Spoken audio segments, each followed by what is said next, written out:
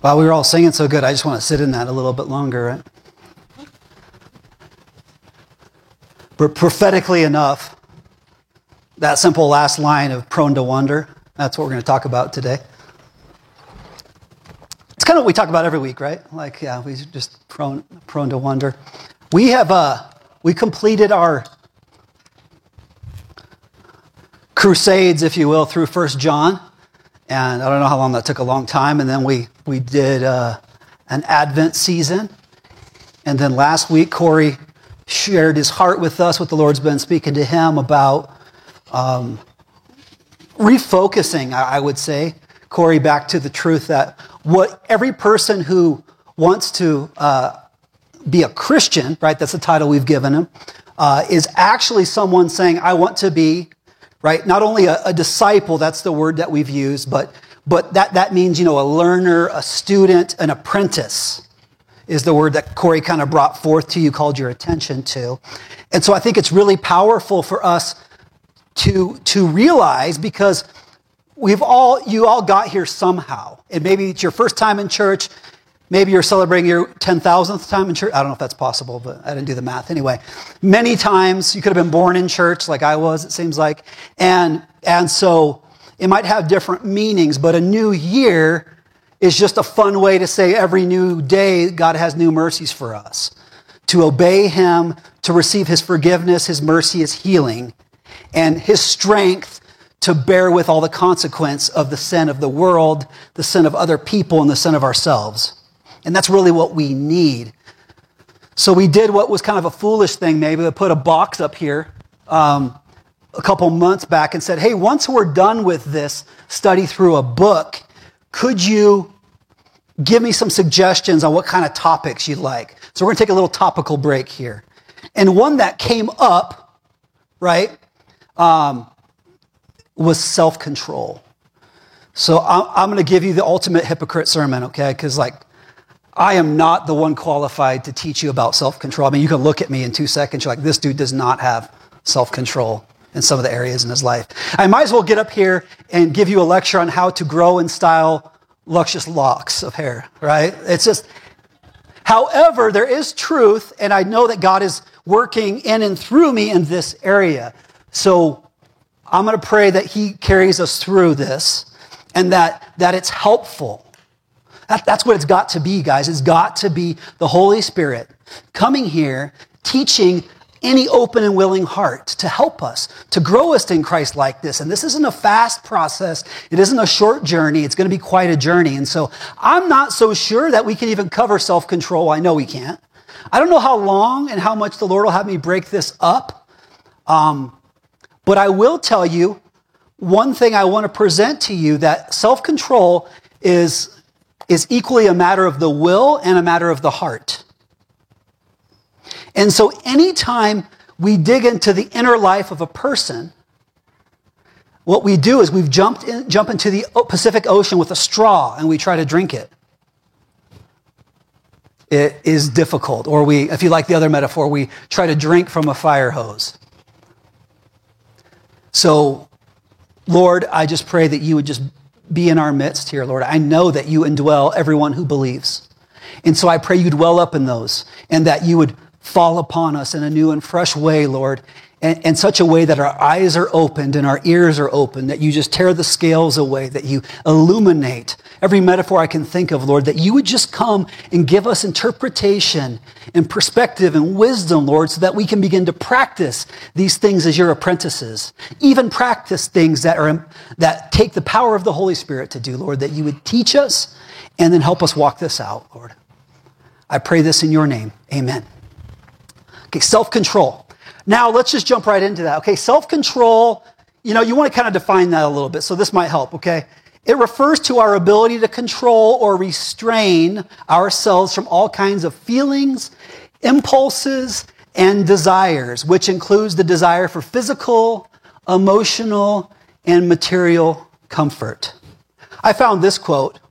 For some reason, I liked it, so maybe it'll help you too. Self-control is simply that important, impressive, and nearly impossible practice of learning to maintain control of the beast of one's own sinful passions.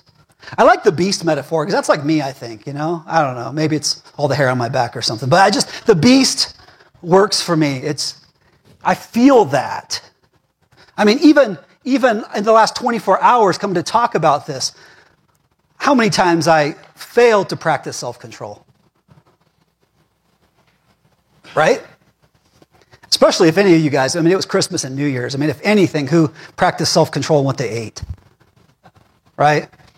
And that's a way PG Christian thing to say, but then you think self-control with drinking, self-control with sex, self-control with money, self-control with things that you said you were around your family. I know how that goes, so maybe you said things that did not need to be said. We've clearly probably had some epic failures in the last 2 weeks with regards to self-control. So let me show you a couple scripture references here. Titus, right? Who wrote Titus? They believe what? They believe Paul wrote it to Titus. So it's a letter, right, to Christians, to a Christian leader to try to help them out. And he says this, Titus 2, verses 11 through 14. For the grace of God has appeared. Okay, when he says that, what does he mean? The grace of God has appeared. Jesus came, right? That's what we just were celebrating. Like, yes, the grace of God, right? His unmerited favor. It also means his power, right? His power, God has shown up in a big way, bringing salvation for all people, training us. See that? Training us, catch that, to renounce ungodliness and worldly passions, and to live self-controlled, upright, and godly lives in the present age. Let's stop there. I think what's super important, guys, if we want to be apprentices of Christ, if we want to be Christians or disciples, we have to understand, we've got to throw off this way of thinking that says, I showed up one day and I got everything in one download, and now I'm good. And if I didn't get it in that download, then fake it till you make it. No. That is not the Christian way. That is not the way of a disciple or an apprentice. What we're doing here is God came to bring salvation and to train us. Not training, not easy, takes time. Right? Okay. Train us to what? To renounce ungodliness, man. Not want any part of ungodliness and worldly passions. And to live self-controlled, upright, and godly lives in the present age. And that's where we are now, waiting for our blessed hope. Okay, what's our blessed hope? It tells us. The appearing of the glory of our great God and Savior, Jesus Christ, who gave himself for us to redeem us from all lawlessness and to purify for himself a people for his own possession who are zealous for good works. So bad news. The fullness of life, the fullness of everything that you and I were created to live in and enjoy is not here yet. Not the fullness. The Christian life is that the Lord's bringing you. He's bringing his kingdom now. And he's teaching and he's training you. And with great expectation of hope for that day that he comes back and finishes what he started. Right? And some of us, apparently will take some kind of cloud ride, and other of us will die physically and go to be with the Father. Right? COVID's doing some favors for some of us right now, getting us another step closer, and the rest of us are going to have to bear with it a while longer and sit in our hope. But he's trying to tell us it's important you're being trained in self-control. Okay? Proverbs 25:28 says this, a man without self-control is like a city broken into and left without walls. I like that. I'm going to read that again. A man without self-control is like a city broken into and left without walls. So why, let me ask you, because I could just lecture at you and that's not going to help. Think about it a minute. Why is self-control so important? Why is it so important? Oh, I'm sorry? Helps you to identify with Jesus Christ because he exercised self-control. Okay. Yeah.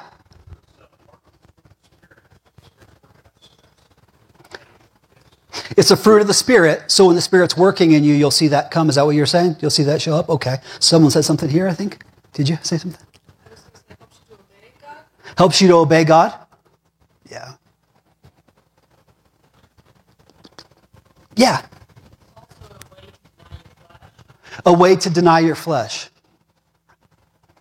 Yeah, and you bring up an important truth that you got to be reminded. See, you can't dance with both the flesh and the spirit, right? You don't multitask. You don't compartmentalize. What you're doing is either obeying the spirit or obeying the flesh. And those two, and the word with the flesh, right? I mean, not necessarily your body, because your body can agree with the spirit and do something loving, right? But we're talking about all the sinful nature, all the impulses, all the selfishness. We're not going to do that and walk the way of the spirit at the same time, right? So anytime we're exercising, I choose to go with what God says rather than with what the world and Satan says, that's a victory. That's good. Okay, what else? Why? Okay, let's suppose you haven't, yeah.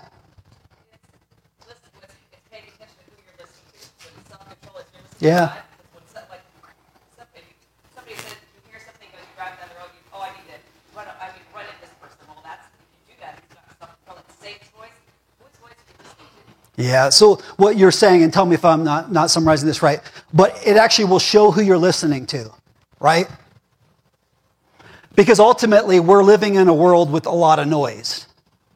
And all of mankind has lived in a world with a lot of noise. And so it depends on what suggestion you're going with, right? So self-control is in a way choosing the right person to listen to. Yeah. Who is in complete control? God is.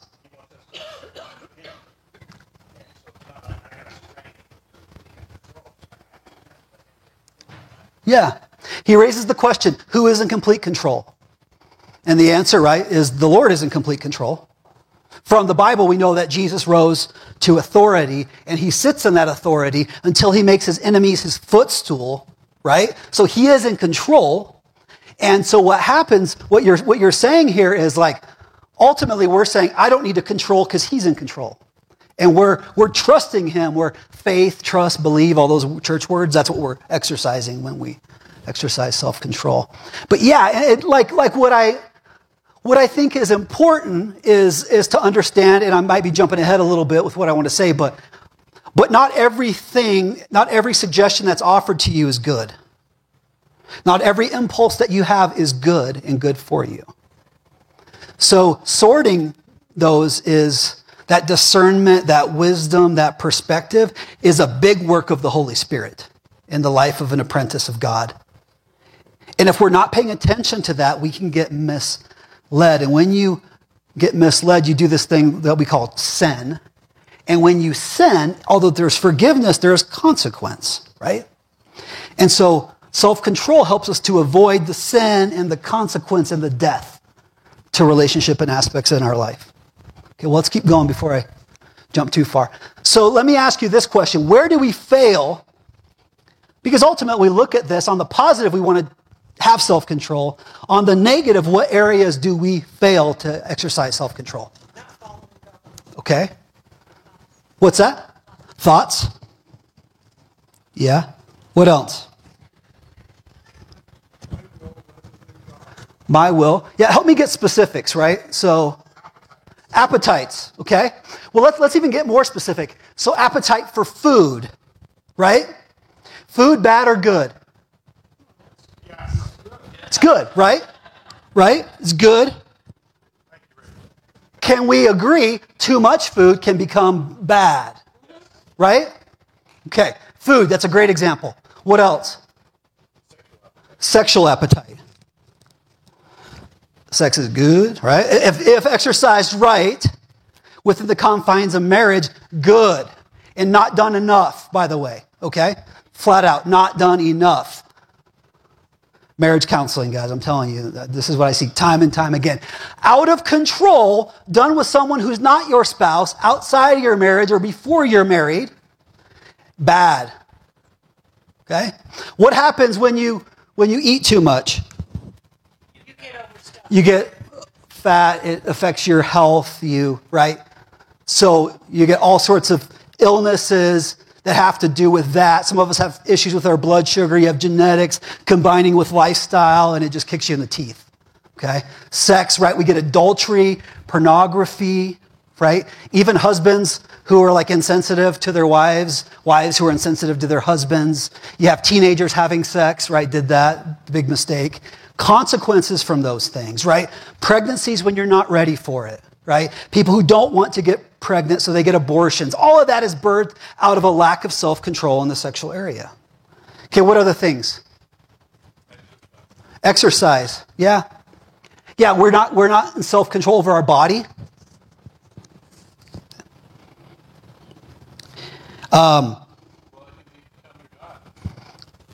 So yeah, right? So on one end, you don't do enough. So we see big effects, right, of a, what's the word I'm looking for? A sedentary lifestyle, if you don't get any exercise. And then you get people who are so hooked on fitness, it becomes their God. Or your appearance, right? Money is another one, right? Money, someone who's really poor, they can become almost obsessed with getting money. What happens when they get more money? They spend it all.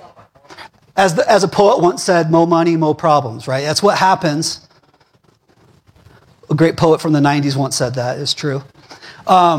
You do that, like power. Yeah, did you have something? Laziness, slothfulness, right on the other end. Yeah. Yep. So another thing that we can do is we can actually say something when we shouldn't say it. Right? That's why James talks about bridling the tongue. What other things? What's that? Worry. Very good. Worry. Like we don't talk to ourselves. I love there's an author who I was reading, and he died, I think, before my parents were born. But what's cool is he said a Christian has to take themselves by hand.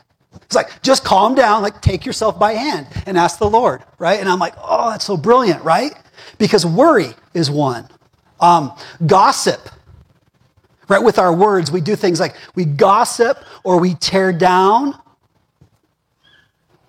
See, here's what's a challenge about all of that. Things like worry, gossip, fear, distrust. If we don't, let's say you and I are in a relationship, within the body of believers, there's supposed to be some kind of level of confrontation in a way, right? If you have enough relationship, let's say you join one of these groups like the marriage study, and you begin to share your life, and you get in there, and one husband can say to the other, "Hey brother, let me challenge you, man, because how you're treating your wife right now isn't right." Okay? That is very Christian, very prescribed by the scripture, and very godly. However, when that's done in an unbridled way, not directed by the Holy Spirit, you can simply criticize, gossip, and tear down. So you know how we've responded in church-wide? We don't say anything now. And we fail to do the thing God's called us to do. Right? And I know that's true because as a pastor, I feel like a lot of what I do is actually have those hard conversations for you, which is weird. It's not supposed to happen that way. But since I began, that's always that. Will you come tell them for me? Okay.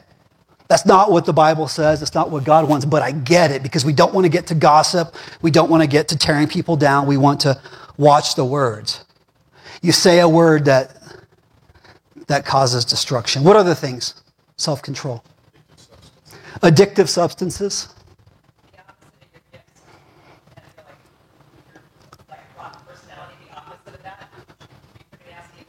Yeah. So you're saying with your gifts, the opposite of that, or also the abuse of that. So like, let's say you're a person, right? Some people you'll observe, they can actually they have like what you call like a big plate.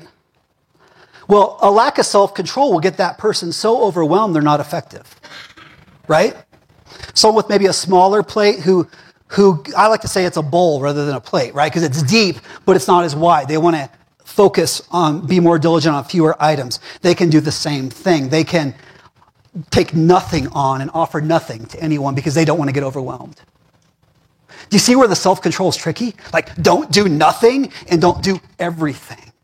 Don't say nothing and don't say everything. No, don't pretend you're never going to have sex, right? Because then you get corruption, right? But don't always have sex. Don't never eat because you'll die. Apparently, I haven't experimented with that. Or don't always eat because you'll become obese and unhealthy, right? Don't have a reverent fear of God and don't try to play dodge cars out in the parking lot, okay? But don't be so afraid you're locked in your house, right? Wash your hands because there's a sickness going around, right? Don't build an underground bunker and hide in there. Right? You guys seeing this? Okay. So, cool. Can we come to this point where we can see that this is an important reminder that I'm bringing you today? It's no wonder that came up. No wonder the Lord is speaking about that. Now, let me make this extremely difficult. Here's where we're jumping into the ocean, Randy.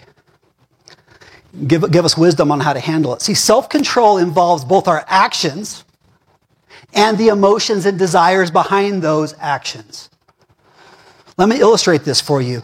Do you remember one of the things that Jesus called, the Pharisees and the religious leaders? He referred to them as whitewashed tombs. On the outside, they were all sparkly clean and washed and painted whitewashed, right? And on the inside, rotting flesh. So some of us are more self-disciplined than others. Some people are like, I don't get you chubby people. I just eat bread. I'm and I weigh 110 pounds. I'm good with it. It's not a problem for me, right? Other people, the sexual sin doesn't get them. Other people, the fear doesn't get them. Some people can have naturally the ability to control certain aspects of their life. Or you can fake it, right? I hide out so that there's nothing to tempt me. Or I pretend I'm not tempted when I am until the truth comes out. So, right. And that's the whitewashed tomb thing. I'm presenting to the rest of the world this sparkly clean exterior with complete self-control. And on the inside, I am out of control. And the other part that's interesting with this, guys, is it's hard to talk about because then you walk away with a to-do list of things to do to have better self-control.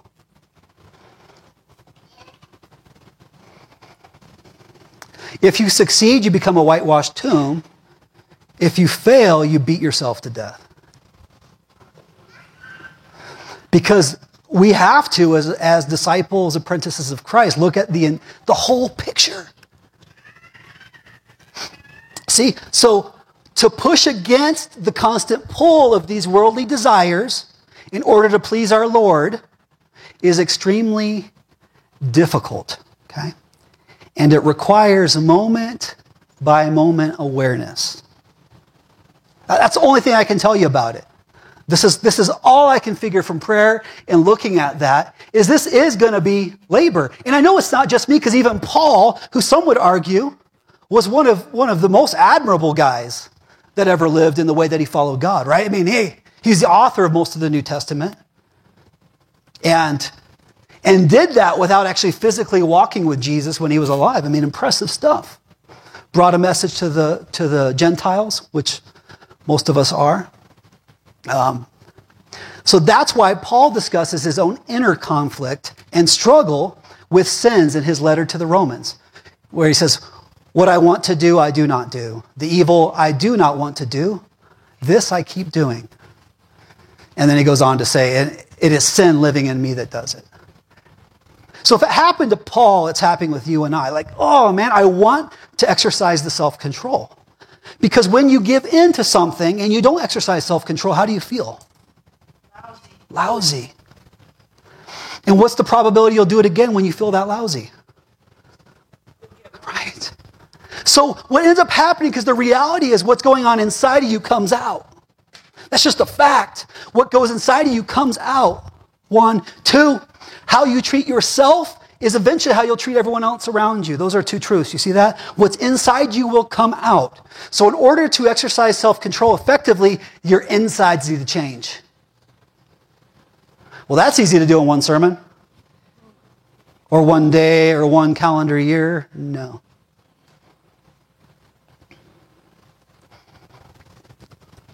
So you and I, right, and we're battling so many things, and we're battling circumstance. That's the big bad word.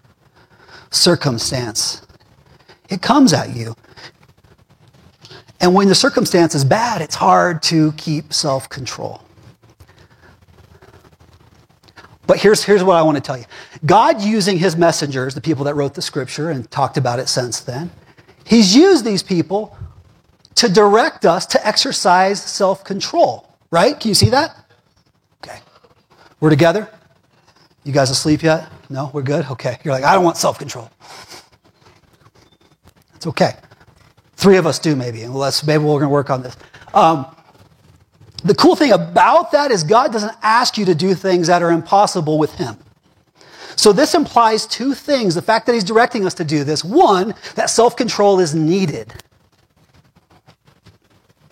It's needed in my life.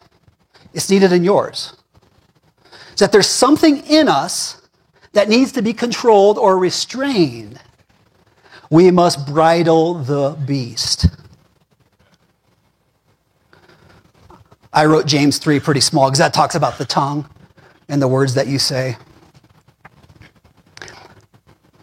So there is this beast, all these things we talked about, right? Like our appetites for food, appetites for sex, appetites for money, power. Those are usually reaches out from a sickness inside us. Do you see that? And when you get those things on the outside, our sickness inside us doesn't change. That healing has to come from God. And then out of the healing and the filling of the Spirit, this stuff happens.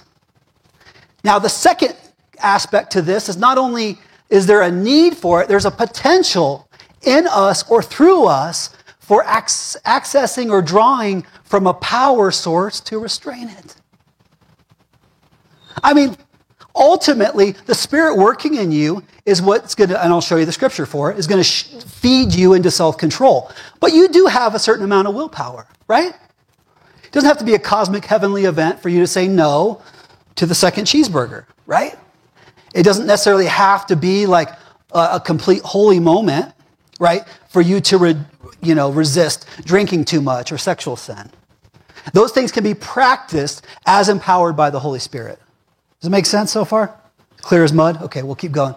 So the potential for this. So good news. 1, there's a need. And if you're stuck there, write it down. I think I got this sewn up, Will. Okay? Spend some time with the Lord and help him, ask him to show you where you need self-control. Because I am telling you, all of us need more of this. In particular, in the world we live in the affluent culture that we live in, we have so much access. I mean, think about it, guys. On your phone, you can use it to make money. You can use it to tear people down. You can use it for sexual activities. You can use it, right, for gossip, for slander, for fear, for anger. You can order whatever addictive substances you want on there, right? I mean, that's in the palm of your hands, the access to commit all sorts of evil. And the potential for like so many things, like listening to a sermon or a podcast, texting someone who's got COVID who you can't go into their house, or calling them, right? Reading the scriptures. Venmoing money to someone in need. I mean, there's all these things we can do if it's done within a self-controlled environment.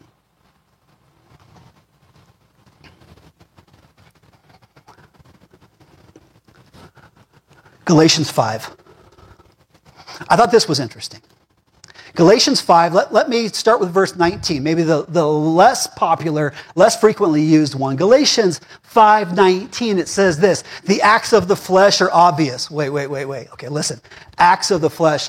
If my guess is right, what we're going to see is a lot of those things that we were talking about us lacking self-control in are going to be on this list. Do you see that? Because the flesh is going to feed and call after things in which it's asking us to give up our control. So the acts of the flesh are obvious. Sexual immorality. You guys got it, right? You said it.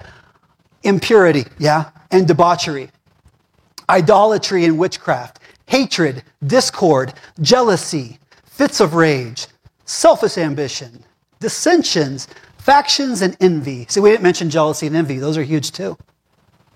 Drunkenness, orgies, and the like. I warn you, as I did before, that those who live like this will not inherit the kingdom of God.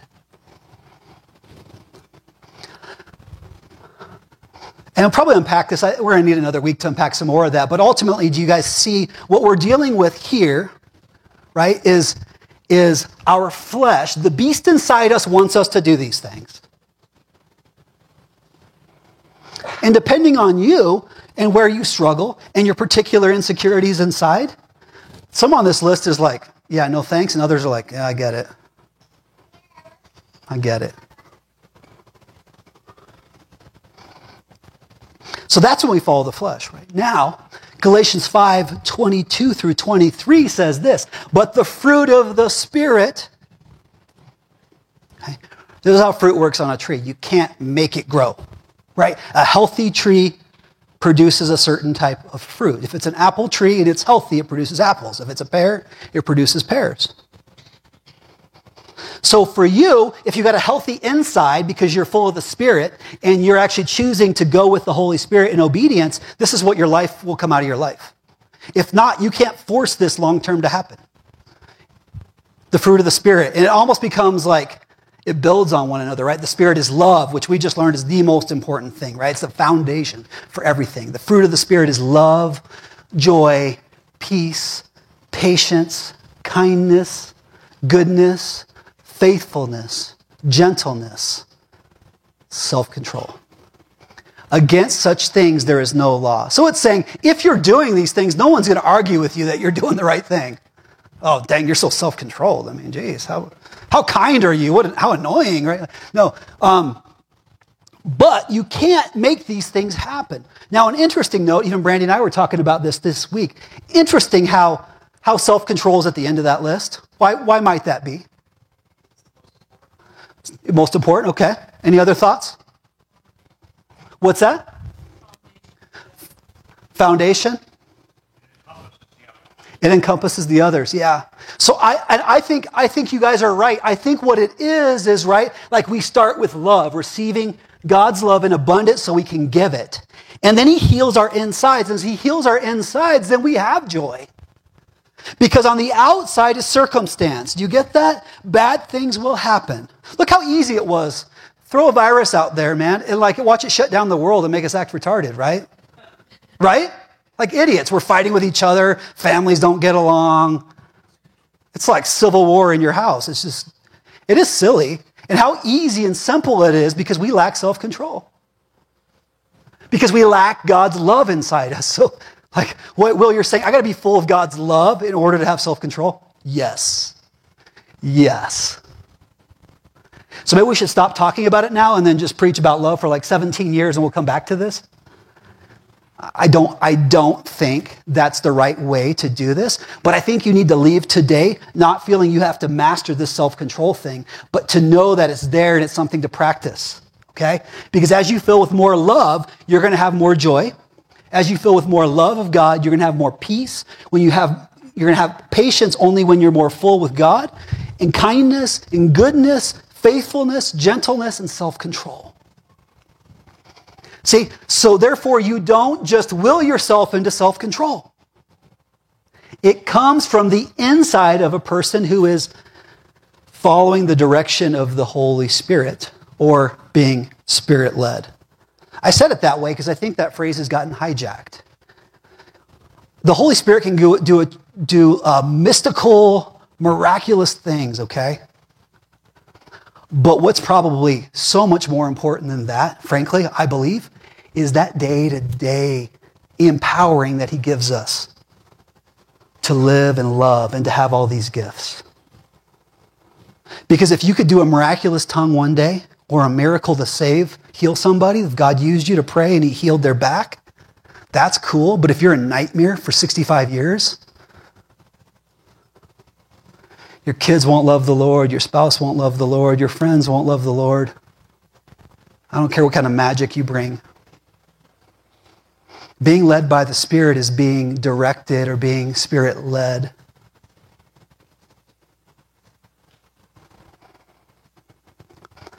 See, so now we stepped into the ocean, right? I got to get God's love in order to have self-control. This is an issue of the heart. And there's another hijacked word. So like the inner life, right? The center of a man or a woman, their heart. Thoughts, feelings, emotions. In the dance with the Spirit and the pull against your flesh. And it is a crazy orchestra of things. So what do we do? What do we do? Well, what I need to call your attention to and remind you to do is to understand this. First of all, it's choosing. That's what it comes down to, guys. The big picture is this. God, when he created us in his perfect will, he planned for us to have free will. You heard that before? Now, it doesn't mean we do whatever we want without consequence. What it means is ultimately God did not decide it was best to create some God-obedient robots and put them on earth. It's not what he did. From the first man and woman, they had the choice to choose to follow God's directions and to live in his presence, or not to choose his direction and bring death into their life and into the world. And we know what they chose. You too, thousands of years later, have that same choice. And what's happened since then is all those with God, right? They're testifying to truth. They're encouraging, building up, edifying you to follow God and obey him so that it goes well with you and that God brings his saving into your life. So that even though you walk in the valley of the shadow of death, you see the goodness of God. Does that make sense? So there's voices at play. The Holy Spirit, the cloud of witnesses, right? The church body, friends, all sorts of people who come in the name of God, all sorts of messengers, your favorite artists, authors, whatever, they're speaking to you. And then at the same time, Satan, knowing he's lost and lost his battle for the heavenly realm, right, has been come to earth and he's waging war against people to destroy us. He's going back and forth trying to get us to agree with him, to follow his direction instead of God, and thereby getting what could be called a stronghold in your life. Habits, right? You keep doing it. I keep eating this way. I keep doing this with gossip. Right? I mean, it's hard. Like, you go to a church small group, man, that's like the gossipiest place wherever, It's awful. It really is. And it's like such a fight to get against that. Why? Because it's become such a stronghold. Like, well, what are we going to talk about? Well, geez, you see Josh? I mean, why'd he cut his hair like that? I mean, right? This is what ends up happening because, oh yeah, the world, it sucks, and the government, right? Okay, great. But it's these strongholds, right, of fear and anger and gossip and worry and your addiction to chemical substances. Man, I've got to indulge in these lustful desires that I have for food, for drink, for sex, for power, for money. And once it takes hold of you, it controls you. Right? At some point, guys, God is not going to come move your lips for you, and Satan won, and Satan didn't make you do it too. They both had a recommendation, and you chose who to say, that sounds right. You agreed with them. And then you acted based on what you agreed with. I had a friend who said, my wife kept saying to me that I'm like I should do what I think is right. But he goes, I am doing what I think is right. Otherwise, I wouldn't do it. And I'm like, that's a pretty obvious statement, right? The problem is he was seeing it wrong. So once you start to say, oh, I agree that's the right way to do it based on my circumstance. So first we choose. And then once we choose, the choosing again and again and again could be referred to as practicing. And one cool thing that happens with the practice is, at one level, practicing it, you get to see the fruit of it. Right? For somebody who's living enslaved to something and they don't do that thing, at first, there might be some withdrawal or missing, but after a while, there's a euphoric feeling.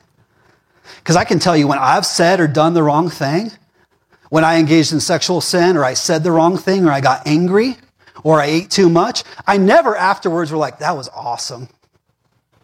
Right? Like, that was great. Like, if you drink too much, you don't feel great the next day. Anyone have an affair and like, yes, that was amazing. I just should do that again. This is great, right? Yeah. No, you don't think those kind of things. But sometimes when you make the right choice afterwards, like, yes, I did what was right, and it feels good, man. It feels good. Ultimately, it comes down to choosing the spirit or the flesh. Here's another great question. Say, I got this wife, and she'll ask me great questions. She said this. So you think about the areas of where self-control is hard. Why is it hard for me to choose self-control in that area? Right? Okay, just so it doesn't convict you, let's just pretend you have one of these issues, okay? Now, if you now use your imagination. God's given it to you. Imagine you're having a struggle exercising self-control in some area. Why is it that it's a struggle to make the right choice? Because I want to do that. Or I need to, is the thought, right? And if I don't do it myself, then what's going to happen? God's not going to provide. Yeah. Yeah. I mean, what else?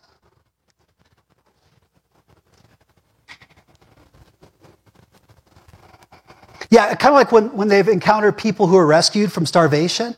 I read this and I'm like, oh, I never thought about that. But you have to limit the amount of food you give them at first because they will gorge themselves to death. Right? The circumstance is such you're starving. All you want to do is eat. Okay? So let's say like gossip. You gossip, one, because maybe you're bored, you don't know what to say, and it's become habitual. You gossip to lift yourself up and tear them down. Don't tell me to stop that, because then I have to realize I got issues, and I don't need to point out theirs.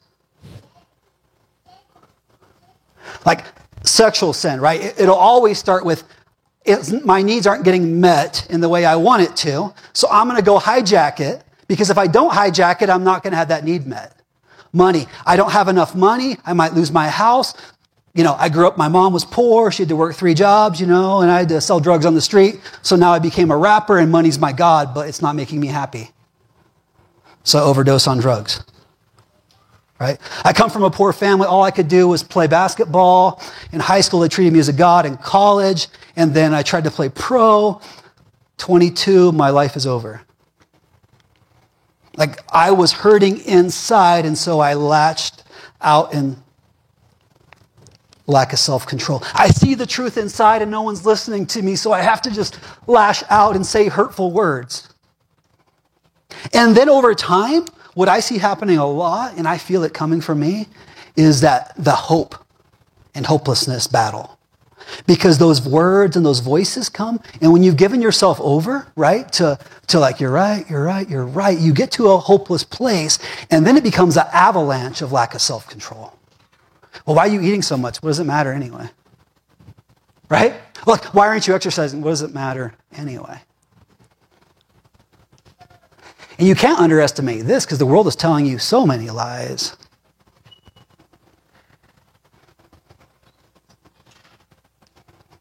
Like 34, you were too young, and 35, you were too old or something, somewhere in there. So if you think there was more hope for you somewhere in there, I don't know, you slept one night and that was over, right? There's never enough food, enough sex, enough money, enough fame, so to feed and heal the sickness inside of us.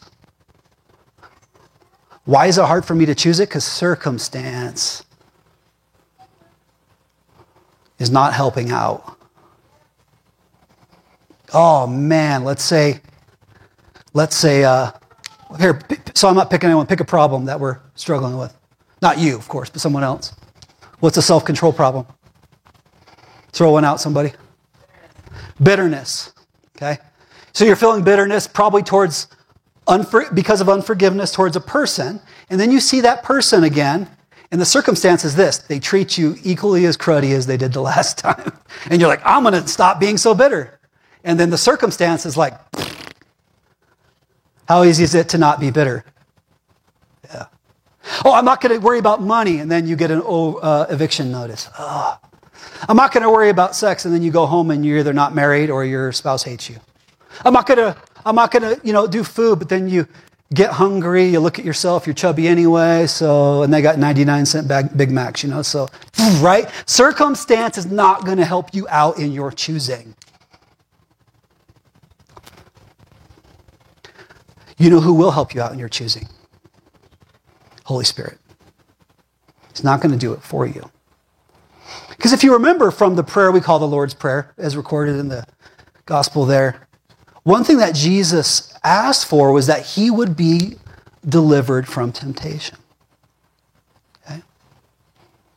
So I think that's a great place to start. Even though none of us are going to learn self-control in one sit, I think we all have to come to this agreement. One, I need to exercise self-control and practice it.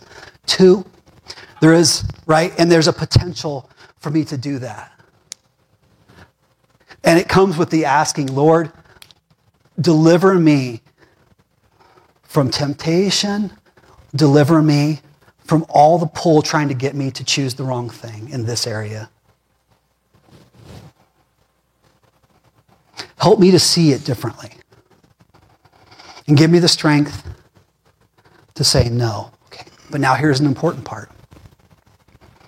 It might still come. That temptation, that circumstance, it might still come. Why might it still come? What's that? You're still in the world and you're still in training. I mean, remember what God did to Job? Yeah, give him a try. It's my brother Job. You'll love him, man. Give him a try. He won't curse me. Test him. And by testing, you'll know that your faith is genuine. It might get through.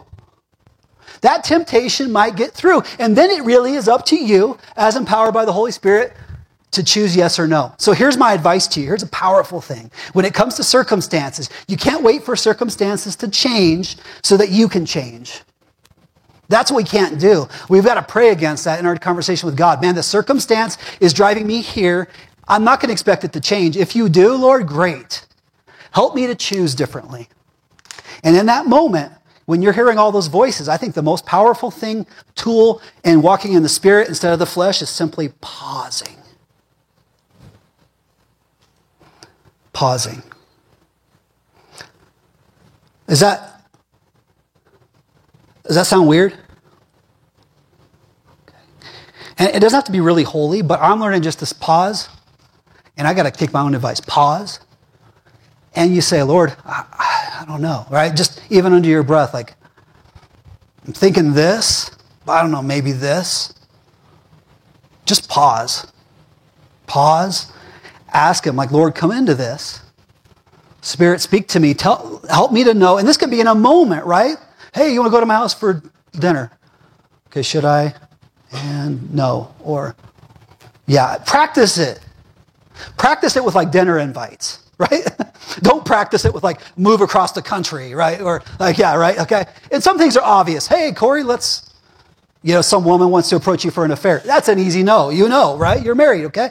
But other things, it's going to take the guidance of God. But I think walking in the Spirit instead of the flesh is all about the pause. And then you choose the no to go the Spirit's way instead. And then you really got to pray. Because every positive move you make for God is strongly opposed.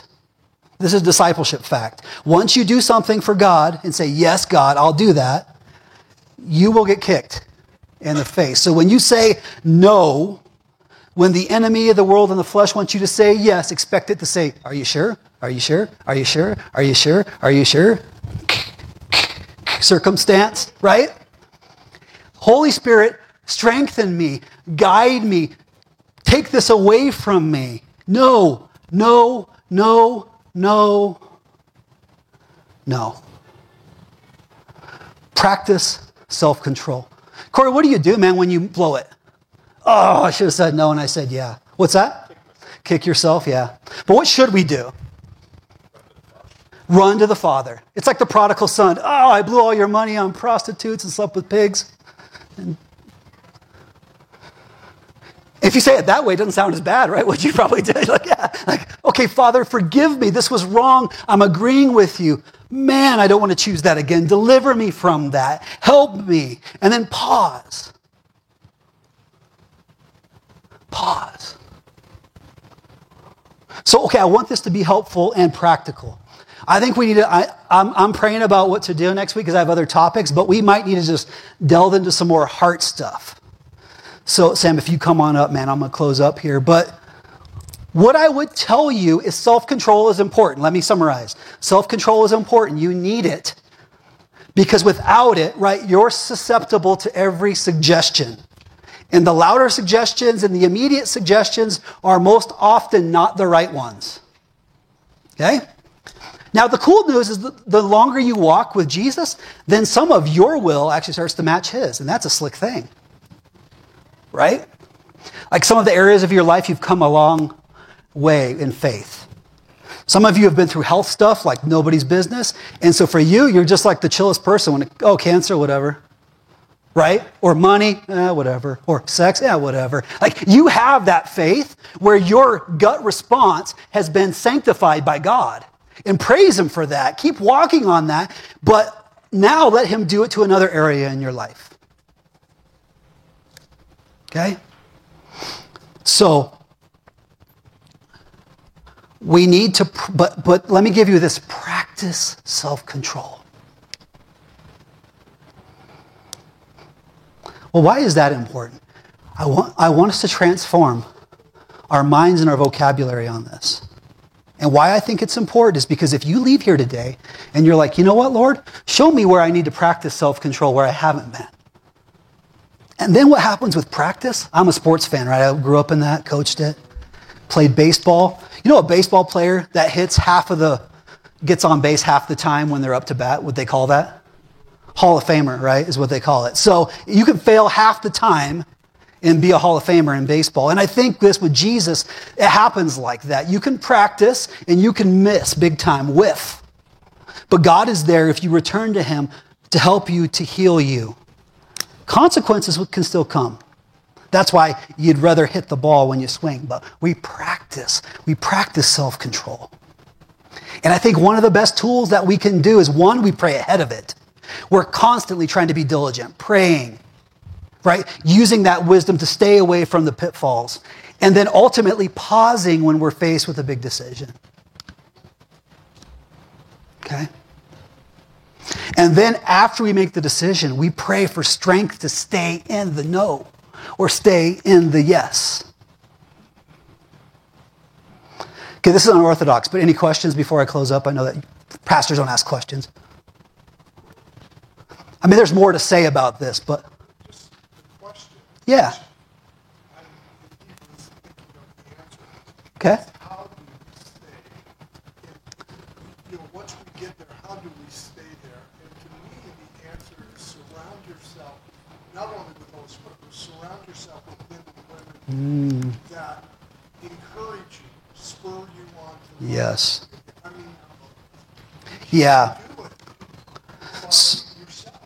So I love that, Randy. I think that's a really great question. One, the question he's asking is like, you really have to ask, like, how is it that we stay in that, right? When we give the right no or the right yes, how do we stay in that area? And he says there's really an answer for us in Hebrews, and that has to do with this. It's right around you. It's to your left and your right. It's to the brothers and sisters around you who will spur you on into love, which is the first thing we need, and good works, which is the result of it all, right? Spur you on to be there for you, right? Because we can help each other out. We can encourage one another in a way. It's like the Israelites. You know what their best weapon was against all the kingdoms of the world in the Old Testament? Have tons of babies. Right? Look at it. It was like, oh, there's so many of these rats. I don't know what to do about it, right? And so they had to take them seriously even though they didn't. And with us, you end up populating your life with more voices speaking truth than voices speaking lies. And that helps. If you come here and hopefully out of all my banter and like whatever, you got some kind of truth, and that's all the truth you heard this week, good luck. Because you can just go turn on Fox News or any other news station, no matter what side they are, and they got plenty of lies for you. Facebook, I know they have it. I mean, the grocery store's got plenty of lies. I mean, everywhere, right? It's just everyone's gonna lie to you. The world is gonna lie to you. So yes, what's another practical way that we can do that? Go to truth. Extensions of that, one of the blessings that we have is, guys, there is like amazing worship music and teaching and books that can kind of keep you in truth throughout the week. And so those are all helpful too. But it'll never substitute this. Yeah. Other questions? Okay. Here's what I want to do. We've got communion set up. And here's what we're going to do today. When we go to the table, before the Lord, that's what we're doing. We take the bread and the juice, and we do this not only in remembrance of Jesus, but it's an opportunity, a reminder, because life gets so crazy that every time we do this, we examine ourselves. And so I would tell you, based on what the advice of the scripture is, if you're ready to examine yourselves, and in particular this time, I would say examine yourself about whatever God's bringing up with this self-control conversation. That you would go to the table, and as you take that, you can grab it, bring it back to your chair, and do the work. Examine yourself. Ask the Holy Spirit, speak to me, Father, like through the Spirit, so that I know where you're working in my life, because I want to keep growing. Okay, so I'm going to pray.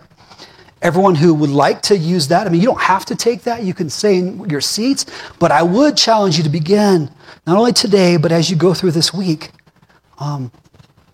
think in terms of practicing some self-control. Ask the Lord to show where he's working in your life on that. Okay, let's pray. Father, thank you for your truth. Help us. Help us, Lord. And by help us, strengthen us, one. Protect us from the temptation that doesn't need to come to us. Keep it away. And Lord, when it comes, when the pull comes and the push to do the wrong thing, to lose self-control, I pray that your power would be even greater in us to say no or to say yes. Lord, and then I would pray that your Spirit would strengthen us to stay in the yes or stay in the no. And I pray that you would just bring people across our path, whatever it takes, to build us up, to encourage us to stay in that yes and no as we begin to practice self-control. Lord, we love you to the best of our weak ability. Help us to grow in loving and receiving your love. I pray. Amen.